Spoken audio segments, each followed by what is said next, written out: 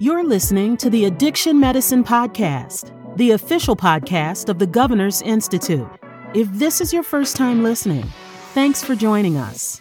The Addiction Medicine Podcast is designed for healthcare professionals and others interested in addiction medicine and will feature thoughtful conversations and insights from clinicians, patients, and families, policymakers, and other stakeholders. Remember to make us a favorite wherever you get your podcasts. You can also stay connected with us at governorsinstitute.org or follow any of our social media channels at @GovInst.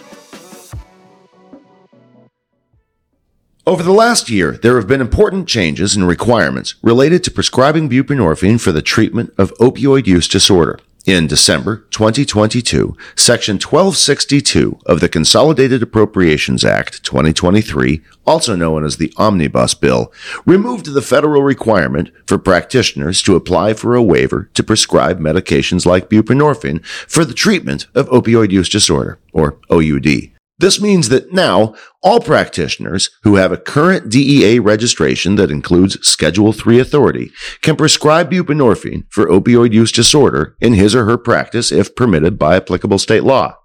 The Act also removed other federal requirements associated with the waiver, such as discipline restrictions, patient limits, and certification related to the provision of counseling.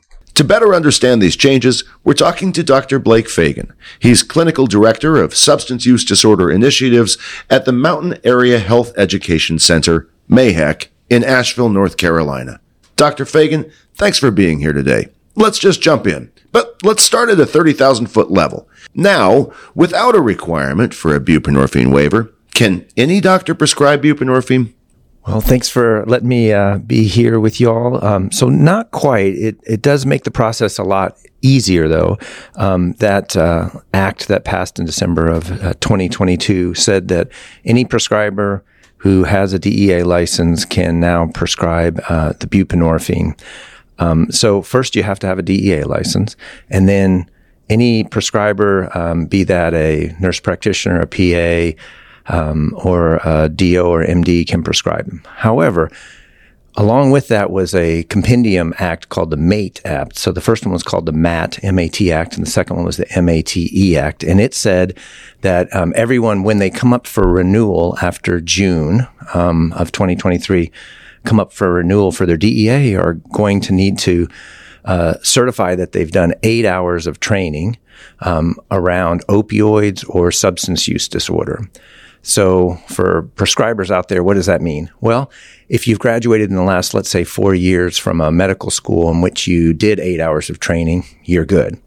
If you did do the previous 8 hours as a physician or 24 hours as a PA or a certified nurse midwife or a nurse practitioner, you did those 24 hours of training for buprenorphine, you're good. If you are an addiction psychiatrist or you have a fellowship in addiction medicine, you're good. But for the rest of y'all that just have a DEA license, there's going to be a requirement that you get 8 hours of training. And it's a little checkbox that you'll see that's new when you sign up for your DEA and pay your $888. So it sounds like the process is easier now without having to formally apply for a waiver. Can buprenorphine for OUD be prescribed in any kind of setting? Yeah, it actually can. So you can prescribe it now as an outpatient. You can prescribe it in the emergency department. You can prescribe it in the hospital. You can prescribe it in a skilled nursing facility or a continuous care retirement community nursing home, those kind of things. Why is there then this extra educational requirement for the medication in the first place? Is it a dangerous medication? It's not, is it? It's actually not. It's much safer than all of the full agonist opioids. And what that means is any other opioid actually that's out there is a full agonist, and buprenorphine is a partial agonist. And we'll hear more about that later in the podcast. So it's actually built to be safe. And the the federal government just wanted everyone to get some additional training once. It's only a one-time requirement. So when you sign up this next time for your DEA and you have your 8 hours and you check that box, you won't have to do that again in the future. All right. So buprenorphine, safe medication for treating OUD. What do you say to folks who think that using buprenorphine is, and I've heard these words, just substituting one addiction for another?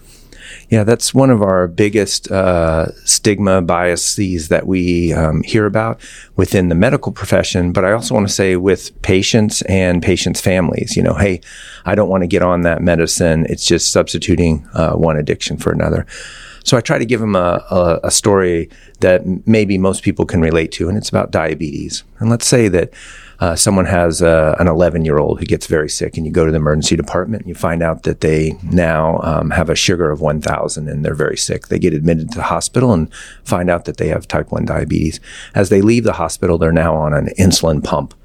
And the parents might ask once, like, hey, is my daughter ever going to get off this pump? And the answer is no. Your daughter needs this. Do you remember what it was like when she wasn't on the insulin? And they're like, yeah, she almost died. And I'm like, yeah. And so no one would say that 11-year-old is addicted to insulin, but they would say she's dependent on it. As long as the insulin pump is working, doesn't get clogged up, she does great. When she doesn't take her insulin or the insulin pump's not working correctly, she can get very sick. Sugars can go up. She has to go to the hospital and could have untoward events, unfortunately, including death if it's not caught in time. And that's what buprenorphine is. If you get on buprenorphine, it stabilizes the brain. People's withdrawal goes away. You can drive their cravings for other opioids to zero or near zero, and they can do life. And they're dependent on it. When they're not on it, the cravings come back. They have a real desire to go back to using whatever opioid they were using. The most common one out there now is fentanyl.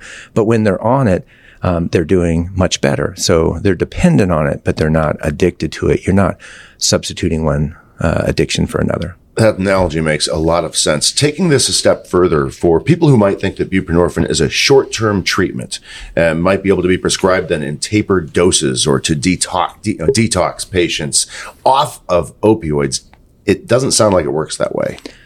That's right. And there's data to back this up that, yes, the medicine can be used for a short taper or for detox, but it doesn't work well that way. We don't have great data, but we have some data that says that if you're early in your recovery and you start taking buprenorphine and then you taper off, what I would say is too soon. And what is too soon? Again, we don't have great data, but probably if you've been in your use disorder for any length of time and then you get on buprenorphine, if you come off or taper off the buprenorphine in less than a year, it doesn't allow the brain time to kind of reset or reprogram itself, so to speak.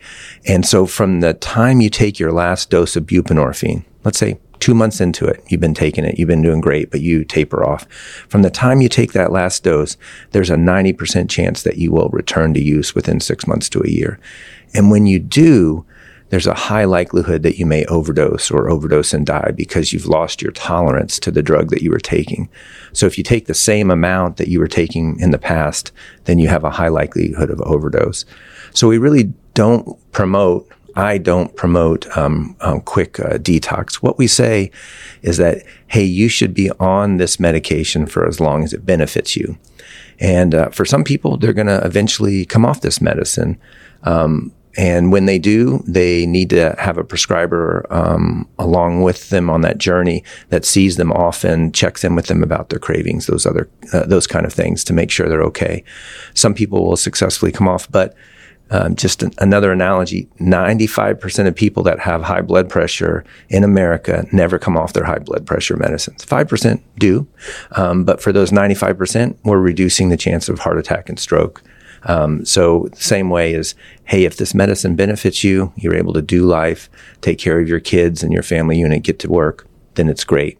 So just to put a cap on this, whether it's buprenorphine, insulin, whatever it is, if it's life-saving medication, whatever it is, people need to stay on it basically as long as they need to and have a prescriber along, a doctor along for the journey if they're thinking about tapering. That's right. So if somebody begins medications for opioid use disorder like buprenorphine at any point in their life, the idea is then they could still be taking this medication as they age. They could even begin treatment when they're in a more advanced age. What special considerations apply to this patient population, the advanced age or aging population? Yeah, this is a great question because this is happening and is going to happen, right? There's people that are in their 30s and 40s that disclose to a provider that they have an opioid use disorder. And now that the X waiver is not there, more people are going to be prescribing buprenorphine and then connecting them to care. And they're going to be on this medicine, again, for as long as they benefit them, as long as it benefits them, which could be for years. So then some of them are going to become older, and they're going to be our elders, however you want to describe that, maybe 65 or older. And so there's special considerations for all medicines once you get older. The body metabolizes them differently. But I do want to say buprenorphine is safer than all other opioids that are out there. So for folks that are prescribers right now and you're writing chronic opioids for patients that have chronic pain, like I do. I write that. And some of your patients are older. Just know that buprenorphine is safer than hydrocodone, oxycodone, fentanyl patches. All of those, as you get older, you have an increased risk of falls, overdose, and death. And with buprenorphine, it's much safer drug. Let's jump to the other side of the age spectrum, the younger population. Research I know is showing that prescription opioid misuse has become a leading cause of unintentional injury and death among adolescents and young adults in the U.S. Is buprenorphine appropriate then for a younger population as well? It is. So buprenorphine is FDA approved down to 16 years old. It is difficult in the United States to find a prescriber that will write the medicine under 18. More and more states, including our state of North Carolina, are trying to make that easier by finding who the prescribers are and making sure that everyone knows how to get the patients to them. But think about it is, you're adolescent, you feel indestructible, your brain it doesn't fully mature probably until somewhere around 25. And so you're not making great choices. And then you develop a use disorder as a 16 or 17-year-old. That population has a very high risk or a very high chance of having overdose or overdose death. And this is a life-saving medication. So putting that person on buprenorphine, stabilizing their brain so they make better choices. But then also knowing if you're on buprenorphine and then you do return to use, let's say with fentanyl, the buprenorphine actually covers those mu or opioid receptors, and you're much, much less likely to overdose. So we do want to treat our adolescents with this medication if it's appropriate. What happens when a patient taking buprenorphine for OUD needs a surgical procedure? What do clinicians need to know when they're providing medications to help with, say, pain related to the surgery? Yeah, so this is a difficult one because the first thing I want to say is we don't have randomized controlled trials that tell us how best to take care of a surgical patient that's on buprenorphine. There are websites out there. Harvard has one, Stanford, and the University of California, San Francisco. I just want to mention those because I use those websites when I get these questions from surgeons that contact me about a patient that's on buprenorphine and needs a surgery. I can tell you from the data what doesn't work. So someone's on buprenorphine and then you decide to stop the buprenorphine about 4 or 5 days before the surgery. The surgeons, I think, and anesthesiologists' idea is, hey, I want to open up those opioid receptors so that when they wake up from the surgery, I can treat their pain. But the patient comes in full-blown withdrawal. Sometimes their surgeries even have to be canceled because they're feeling so bad. So don't do that. And then again, it's complex what can happen. For some patients that are on, let's say, 8 milligrams of buprenorphine a day, there are the opioid receptors that are still available. So as the patient can continue to take their buprenorphine, have the surgery, and then when they wake up, the surgeons can give their typical opioids in the acute setting in the hospital to try to control their pain. And then just need to know you can take Tylenol and ibuprofen, you can use heating pads and ice packs, and you can help the patient to get through. And then if the patient is on a 16 or 24 milligrams of buprenorphine, sometimes it is more difficult when they wake up, if they've stayed on their buprenorphine, when they wake up from the surgery, to control their pain. And so really it's working on multimodal anesthesia and pain management when they wake up. So again, I want to say Tylenol and ibuprofen work. Sometimes you have to use gabapentin and other medications. But again, it's complex. Great question. There's not a randomized controlled trial that gives us the definitive answer, but I would drive folks to those websites. Again, I want to say Harvard, University of California, San Francisco, and Stanford have good websites that help surgeons. Given how complex patient-centered care can be, how complicated it can be, it's not uncommon, of course, for people to use multiple substances concurrently. One study, I think, showed 88 to 94% of people using illicit opioids having multiple SUDs. And so what do you do when you have a patient who needs to be initiated on buprenorphine or is currently prescribed buprenorphine and also testing positive for other substances, maybe THC or methamphetamine? Yeah, this is a tough one because I do want to emphasize what you said, that use out there is really polysubstance use anymore. Patients are, when they are trying to stave off withdrawals, trying to take care of their cravings, they'll take just anything that they can. They really do fear withdrawal. It's like the flu times 10, and they don't want that again. So they'll take multiple substances to try to stave that off. The other is that, honestly, the drug supplies out there are adulterated with everything. So some patients will say, I smoked meth, and they'll be positive for 3 or 4 different substances when we get a urine drug screen. They really don't know what is in the drugs anymore. But what I would say is, hey, there's one thing that we can do right now for somebody that has an opiate use disorder.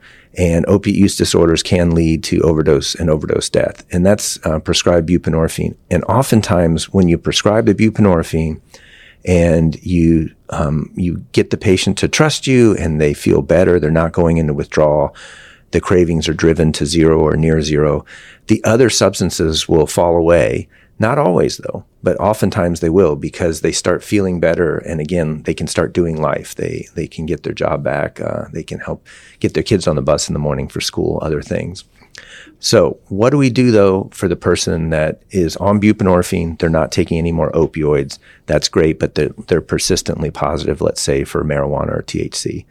And what I would say is, in the harm reduction model, we want to say, like, this is good that they're on the buprenorphine, because what's the alternative here? They're taking THC every day, and then you say, I'm not going to be able to treat you, so you stop the buprenorphine. Well, if they're early in the recovery, like we talked about before, from the last dose of the buprenorphine, they're going to start having withdrawal, and then they're going to have cravings, and then they're going to return to use with, let's say, injecting fentanyl plus taking THC every day. Well, we're not winning. They have a chance now of acquiring HIV, hepatitis C, or unfortunately overdosing and dying. So I recommend, in the harm reduction model, continue the buprenorphine, particularly if they're doing well on it, and then ask the second order questions about why the patient's taken the THC. And oftentimes you'll hear, hey, I have a lot of anxiety. Well, I'm in primary care. I can take care of that. That's called an SSRI and getting them to behavioral health. Or they say, I'm having a lot of trouble sleeping. That's why I smoke every night. And I'm like, hey, here's my sleep hygiene handout. Let's try melatonin, kind of go down your list. And oftentimes you can actually help the patient with the reasons that they're taking the THC. You know, we haven't discussed detox much. Much of the public thinks that treatment is synonymous with detoxification or rehab. Where does the medical community then stand on abstinence-based treatment like detox? Yeah, that's a great question. I want to say that there are 4 ways to treat opiate use disorder in the United States. If a patient kind of raises their hand and tells their provider, hey, I want help. And so one is detox and abstinence. The other are 3 FDA-approved medications. One's buprenorphine, which we've been talking about today. Another is methadone, and then the third is naltrexone. So just talking about the detox and abstinence, it is still the number one way that we treat opiate use disorder in the United States. But what you need to know is that whether someone goes into a 14-day, a 28-day, or a 90-day inpatient stay. Let's just pick the 90-day one. Out where I am out west in the mountains, there's lots of nice, pretty places to stay out there, and these detox facilities. And they really are trying to help people. Let's say that some of them can be quite expensive, $10,000, $20,000, $30,000 to do this. But you have to know that 90% of the folks, when they leave, after 90 days of not taking any opiates at all, 90% of them will return to use within 6 months to a year. And when they do, their tolerance is really low and they could overdose and die. So I am an all of the above person. And so for that 10% that make it through and are in long-term recovery without any medications, for their use disorder, that's great for them. And I've met many of those people, and I want to say again, I am an all of the above person, so that's great if that's helpful for those folks. But do know that if they take, let's say, buprenorphine or methadone, 50% of people will lock into your program, do everything that you ask of them. And if you were to get a urine drug screen at, let's say, 6 to 12 months, they'll have buprenorphine in it and no other opioid. And when we're talking about life or death, 50% is better than 10%. So if a buprenorphine patient then returns to active opioid use, how do you think of that? Is that considered in your community a failure then? What happens? What do you do about it? What's best practice then? Yeah, this is a great question, and one that I've had to struggle with, and know that I've done it differently earlier in my career. So what I like to try to do is get back to that diabetes analogy again. So I believe that opiate use disorder is a chronic disease, and I actually believe that it's a chronic relapsing disease like asthma or diabetes. So let's go to the type 2 diabetic. You've been seeing them for a whole year, and their A1C, their hemoglobin A1C is 7.0. It's great. And then 3 months later, you see them again and you're like, hey, how are you doing? And they're like, great. All of my sugars are between 80 and 120. And you're like, awesome. But you know what? You still get an A1C just to kind of check in. And when you do, their A1C is 11. And in a curious and non-judgmental way, you say like, hey, help me to understand. You're saying your sugars are great, but this A1C says your sugars are like, 250, 300. And you have a conversation and you don't fire the patient. You say, hey, maybe I need to see you more often. Maybe you need more medication. Maybe you need to see the nutritionist. But you're expecting diabetes to have some waxing and waning to it. It's a chronic disease that has some relapses at times.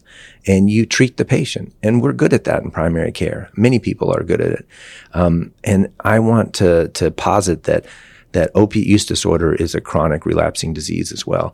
So now when a patient is doing well, let's say for a whole year, their urine drug screens have been as expected, but then they return to use and they have some opiate in their urine drug screen. I address them in a curious and non-judgmental way. Hey, tell me what's going on. How can I help you? And oftentimes, if you lay it out that way, take care of the patient, get them to behavioral health, or see them more often, help them to get back on their plan to recovery, they do well and they continue to go into long-term recovery. Dr. Blake Fagan, Clinical Director of Substance Use Disorder Initiatives at Mountain Area Health Education Center, MAHEC, in Asheville, North Carolina. Dr. Fagan, thanks for being here with us today. Thank you. If you enjoyed today's conversation, head over to the Governor's Institute's YouTube page for more. That's youtube.com/govinst, GOVINST. Thanks for listening.